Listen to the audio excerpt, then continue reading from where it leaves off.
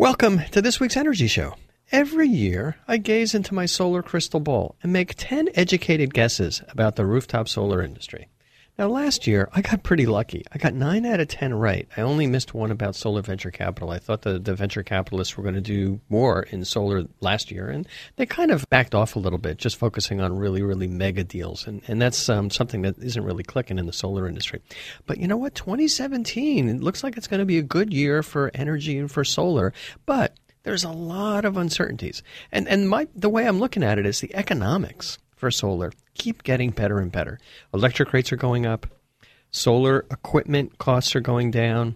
There's new storage products out there. There's higher efficiency solar panels. All these are really, really good. But the political situation is up in the air. A lot of changes are happening. So we're going to have to see actually what happens. And the other bad thing is that there's a lot of talk about the new political dynamics eliminating some of the most important things that have been driving the solar industry. Now, we're talking about the Clean Power Plan and 500 million solar panels that were going to go up. That stuff's not going to happen. The EPA and the DOE, they're kind of, in a challenging situation right now. There's some people that are just talking about eliminating the EPA. Now, I don't think that's going to happen. There's just too much need for that. I don't think the DOE is going to change tremendously, but there's no doubt in my mind that a lot of the investments that our government has been making in energy are going to change. They're going to change more towards the fossil fuel industry. You just look at who's going into President-elect Trump's cabinet. Nevertheless, I remain very optimistic about the whole future of clean technology industries simply because the economics are so compelling. I mean, if you're a homeowner, you just have solar on your roof, and you know that you're paying less now than you ever did before, and you're looking at a new system, 4, 5, 6, 7, 8 year paybacks. It's terrific. And you know that electric rates are going to keep going up, and you're going to be locked in at a really low rate. That's really good. And you have these new storage products that are coming out that are going to obviate the need for very expensive utility infrastructure and utility storage products. So I'm very optimistic. And here we go with my 10 predictions for what's going to happen in the rooftop solar industry in 2017. Now, first, the solar panel prices are pretty darn low now, and I predict that these prices are going to stay really low. Now, since I've been in the industry since 2001, I've seen prices go up or down. Obviously, the overall trend was way, way, way down. Heck, when I started back in 2001, solar panels were costing $4 a watt. So the typical panel that we're putting in right now would cost like $1,100. Now, in volumes, these solar panels cost more like $100 a watt. It's like almost a factor of 10. We're down to the point right now where just the cost of the glass and the aluminum is starting to dominate the cost of these solar panels. So my prediction is that the module prices are going to stay roughly at current low levels, and that's 30 cents a watt for megawatt orders. These are big utility scale orders. Mid 40 cents a watt for quantities of container quantities. That's when you get a truckload of these things. And just like a simple small order that would go in a residential home, something in the mid 50 cents a watt, 55, 60 cents a watt. And from a manufacturing standpoint, the manufacturers are going to prefer to operate the production lines at full capacity. And full capacity means that they're going to be at full employment. Now keep in mind, most of these plants are in Asia. So they're very concerned about making sure everybody has their job. So when prices go down and they have to reduce their costs, a lot of these companies don't necessarily shut down production lines because then they're going to have a lot of unemployment. They just keep these things running. So there's interest. It's not like a normal capitalist decision. A lot of these companies are there to make sure that their people are employed. So they might do things that may not be entirely rational from a business standpoint. And when I'm talking about not entirely rational, they're going to keep manufacturing even though they're manufacturing at a loss or very, very low gross margins. Now, that's great for anybody that's putting in a solar panel system, solar power system, because you're going to continue to get low prices. May not be great for manufacturers over the next year or so. Now, as the year progresses, I think these low prices are going to continue. I don't see any indication that they're going to go back up to, say, $1 a watt. They're going to stay down, in 30, 40, 50 cent a watt range. What will happen is that as the year progresses, higher and higher efficiency solar panels will come out. So instead of seeing panels that are averaging around 270 watts, we're going to see towards the end of the year panels that are going to average more like 290 watts. And the other thing that's going to happen is that some smart companies, some far-sighted module companies, are going to start to differentiate their products more. It's not going to be as much of a commodity. They're going to say, how can we make our solar panels better than the competition? They can do that with embedding electronics in there, optimizers or microinverters. They can do that with technology that makes it easier to install the panels, and Spice Solar has something along those lines, or they're going to do that with higher efficiency panels. So we're going to see low prices, and as the year progresses, and in future years, obviously, these prices, I think, are going to stay low, but the products are going to get better. All right, number 2. This is kind of a bummer, but I predict that U.S. solar manufacturing is going to continue to decline. Sadly, the module supply chain is almost entirely from Asia. The cheapest place to get the wafers, the cells, the back sheets, that plastic that goes on the back, the EVA, which is the glue that goes between the glass and the solar cells, the junction boxes, which connects them, the glass on the front, the aluminum frames. These items are all cheaper in Asia, and the quality is comparable to what can be purchased in the U.S. In fact, some of these things just aren't made in the U.S. Now, we've got a lot of political rhetoric about bringing manufacturing back to the U.S., and I'm all for that. We've been installing solar panels made in San Jose for over 2 years. The thing is that we have to address the supply of the key components. So you can't just say, I want to make solar panels here. You got to make the components affordable, and that's going to take a while. Now, ironically, the tariffs that have been put in place, like 5 years ago, have made things much worse for U.S. manufacturers because there's big tariffs on cells and there's big tariffs on extruded aluminum. So if we eliminate those tariffs, the cells will be cheaper, the aluminum will be cheaper, and it's going to be cheaper for manufacturers in the U.S. to make panels here as opposed to manufacturing them in Asia where the cells are cheaper and the aluminum's a lot cheaper. All right, prediction number 3. Community solar will struggle to get traction. And we've done shows on this. Community solar is basically a way for people who don't have a good sunny roof to participate in a big solar plant. And what the goal of customers is, residential or business customers, is they want cheap solar power and they want clean energy.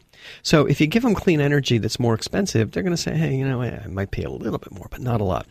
So what happens is when community solar projects are developed by utilities, the utilities typically charge a premium for solar, so customers don't buy.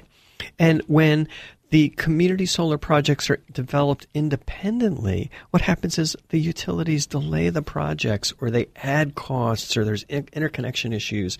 And they do this so that they can protect their monopoly to sell power. And what happens is, in either case, you can get clean community solar, but if it's done by a utility, they're going to charge a premium, like a few cents a kilowatt hour. And if it's done by an independent business, a lot of times what they're going to find out is by the time they get the thing implemented, it's not as big and they're not able to get the rights to install it, and it just adds up. Now, there is some light at the end of the tunnel when it comes to community solar. More and more local governments are stepping in with something called community choice aggregation programs.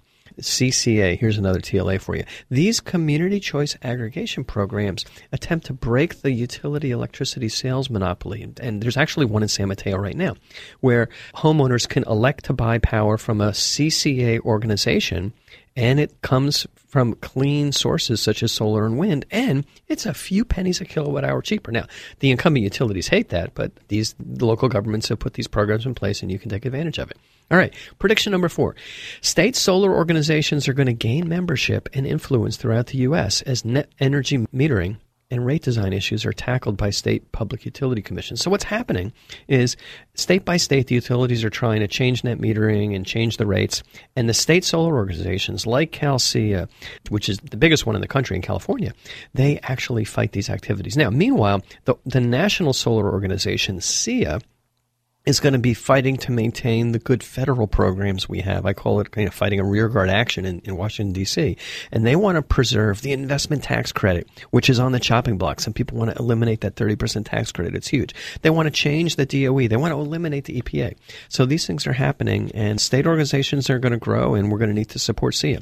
Now, the last thing I want to talk about is that the latest TLA, the 3-letter acronym, which is going to be important in 2017, I call it behind the meter. It's getting pretty popular. And there's a big divide in solar between utility solar power provided by utilities and behind the meter solar power. That's basically rooftop solar that is used by homeowners and businesses. This is going to become more and more of a trade-off between utilities providing it and behind the meter customers providing it. And the reason is that utilities are putting in solar for 4 cents a kilowatt hour, and then they charge 20 cents a kilowatt hour to customers, whereas homeowners and businesses can put in solar for 6 or 7 cents a kilowatt hour, and that's all they pay. So the difference between what the utilities pay to put in solar and a homeowner or business pays to put in solar is narrowed so much that the overall benefit, because keep in mind the utilities mark it up by 3 or 4 times, is much more compelling.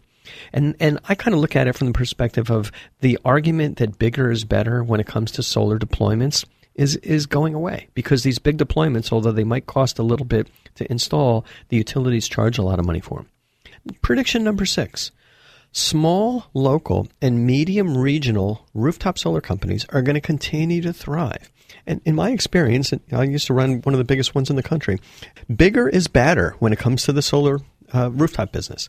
It just becomes less and less efficient to operate a really, really big national company. Been there, done that for me.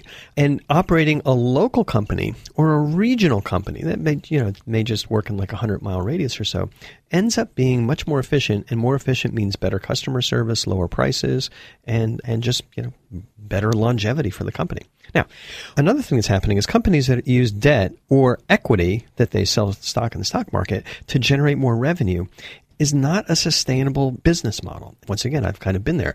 It's important for companies to grow organically, relatively steadily, 20, 30, 40% a year. But if you're going to throw a lot of money into the rooftop solar business and get really, really big, these companies tend not to be the ones that are around. And the reason is that there's very high customer acquisition costs, and it makes it cost prohibitive for any installation company to pursue a very fast growth strategy without these outside investors. The reason is that the most efficient way of getting customers is through referrals. And when you spend a lot of money for, call centers and a lot of internet advertising and buying leads and that kind of thing, you don't necessarily get your referral business. Those aren't referrals. Those leads are more expensive. Those customers are more expensive. And that means that you're going to have to charge more money to make sure that your company's profitable. Whereas a company that stays a little bit smaller or local or regional that has a good referral business, they generate customers just through goodwill and through great customer service that they've done over the years. Now, the other thing that's happening is there's going to be more solar financing options available to small and medium installers. So it used to be that only the biggest companies could afford a solar lease or a solar PPA. And those big companies did really well because they're kind of like, in the land of the blind, the person with one eye is doing the greatest. But now there's a lot of independent companies that provide lease financing, PPA financing, loans, PACE financing, all kinds of great options. And that means that the local and the regional companies have financing programs that are very affordable, and they can still make sure that they're providing high levels of customer service. Now, meanwhile, the companies that are really operating in a high-pressure sales environment, or they're just selling solar deals, they do it over the phone and they pressure somebody into buying their solar system, sign the paperwork, and then they flip the contract out to a local installer, and usually it's at a high price. These companies are going to find it's going to be really tough to continue to make money because I kind of say that they were hooked on the crack cocaine of this no money down financing and high-pressure sales and naive customers, which they're going to close deals, but then they're going to find out that these customers aren't really happy. So they have no referral business, and they're not going to continue to be able to pay these high customer acquisition costs. So I think the model is going to be more towards small, medium, and local regional installers, and that's clearly what's happening when you look at the data. All right, prediction number 7. Utility deployments of battery storage systems are going to grow really rapidly in the U.S. That's where I think battery storage is going to grow first and fastest in the U.S. There's trial programs at many utilities that are going to drive this initial demand for storage, and then the utilities are able to get income and rate base these installations. So if they spend $20 million to put in a solar, a storage system, a battery storage system, they actually get to charge their ratepayers money for that. So it doesn't really cost them anything. And it improves their bottom lines of the utilities, and it improves the bottom lines of the companies that are selling these storage systems. Meanwhile, and this is, going to guarantee this is going to happen, the customers, the business customers, homeowners, you're not going to see any impact other than higher rates. So you're not going to see your electric bill go down because your utility put in storage. It's going to go up, I guarantee. Now, what's going to happen where you can really save is with behind-the-meter energy storage, because this is an energy storage system that you're going to invest in yourself. Maybe you get a loan or a PPA or a lease for it. These are going to start to be deployed gradually in Hawaii and to a lesser degree in California, but the economics really aren't super strong outside these two states for behind-the-meter energy storage. Economics are good for utilities to do it because they can rate base it, they can charge the customers. But for an individual consumer, business, homeowner, not quite yet. But we will see improved economics for these behind-the-meter storage systems in terms of lower equipment costs, easier installations, incentives that are going to come out for battery storage, and even demand charges. There are going to be changes in electric rates that are going to make it more compelling for you as a homeowner or a business to put in storage. I kind of look at it from the standpoint of saying, hey, these behind-the-meter energy storage systems are still at the stage that rooftop solar was in 2000. 2000, it was kind of new. It was really expensive. You needed big incentives. The equipment was not necessarily super reliable. And boy, look at how much has changed over the past 15, 16 years. It's really turned into a very, very big industry. And rooftop solar took about 3 or 4 years really to take off once the products were there and the economics were there and the incentives were there. And I see the same thing happening with battery storage. We're going to start seeing installations in 2017, 2018, 2019. It's really going to take off. All right, prediction number 8. Customers will not install technology that provides services to utilities. And this is sometimes called distributed energy resources. And boy, utilities would love to give you as a business or consumer some kind of gadget or electronics or service that saves them money. But you're not going to do it unless you can also save money. And what happens is typically these products are given out free or there's a small return value stream. But the utilities typically don't make the value stream big enough. They even did it with rooftop solar. Utilities say, hey, we're going to put solar on your roof and we're going to save you $10 a month, and this stuff's going to be on your roof. So for the year, you may save $120, people say. Never mind, not interested, I'm going to put it in myself. So utilities either have to wake up and say they have to pay customers a lot for this, or they're going to see what happens is the customers are going to put their own technology in. I'll give you an example. Smart meters. This was really cool technology. The utility said this is going to be a great thing, it's going to save us money, blah, blah, blah. But it ended up just benefiting the utilities. The rates went up because the utilities rate-based these electronic meters. The customers couldn't get access to their data. It was locked out, or the data that was available was almost unusable. And then the utilities were able to put in these new, what I call customer-unfriendly services, demand charges for homeowners, dynamic time of use rates. They used to not be able to do that because they didn't have the data, but with smart meters they can do it. And it hasn't really helped. The electric bills keep going up, even though generating costs for solar keep going down. So I think what's going to happen, as we saw with rooftop solar, customers put it in themselves. As we saw with smart thermostats, customers do it themselves. Customers are going to invest in their own energy-saving technology and follow the price signals that are there in the market so that they reap the benefits. On the other hand, utilities are going to try and build this infrastructure themselves, and that's not really going to take off. So I like the intellectual concept of distributed energy resources, but the value to the customers has to be high and tangible and clear, and not just to the utilities. Otherwise, the customers aren't going to put it in. They're going to be reluctant. They're going to fight it. And so what's going to end up happening is these distributed energy resources, or DERs, here's another TLA for you, they're going to actually be deployed by customers. And utilities are going to benefit, but the customers are going to get most of the benefits because they're going to reduce their electric bills. Okay. Prediction number 9. Storage equipment companies are going to continue to underestimate the true cost of their new products in order to generate buzz and initial sales. And we've seen this happen time and time again with new technology, and there's certain storage companies out there that are just way lowballing the cost of their storage products. I mean, boy, I cringed when I saw that I could buy a Tesla Powerwall for $3,500 and put the whole thing in. You know, the reality is that system cost more like $15,000, and it never really hit the market. It was just kind of in beta. So there are a lot of costs to putting in a storage system, and these costs have come down dramatically, and a lot of these companies have gotten a little bit more honest. But there's integration between the components, the storage, the solar, the charger, the software, integration with the car. The permitting is tricky, or it used to be. The installation was very complicated, the troubleshooting and the service. Now, companies that provide a fully integrated solution, including all the required hardware and software in a single plug-and-play box, or maybe in 2 boxes. You know, they'll have a box for the inverter and the electronics, and it makes sense to have a box for the batteries sometimes because the batteries are kind of big. You might want to swap them out. Those are the companies that are going to get the most initial traction from experienced installers. And I'll tell you, at Cinnamon Solar, we're not looking at doing any integration of battery storage systems unless it all comes in one box from one company. Otherwise, I know how much of a hassle it's going to be. And luckily, there are several companies out there that are starting to offer products just like that. And those are the products that are going to really take off. All right. Prediction number 10. President Trump is going to embrace solar because it's cheaper and continues to be a jobs engine in the U.S.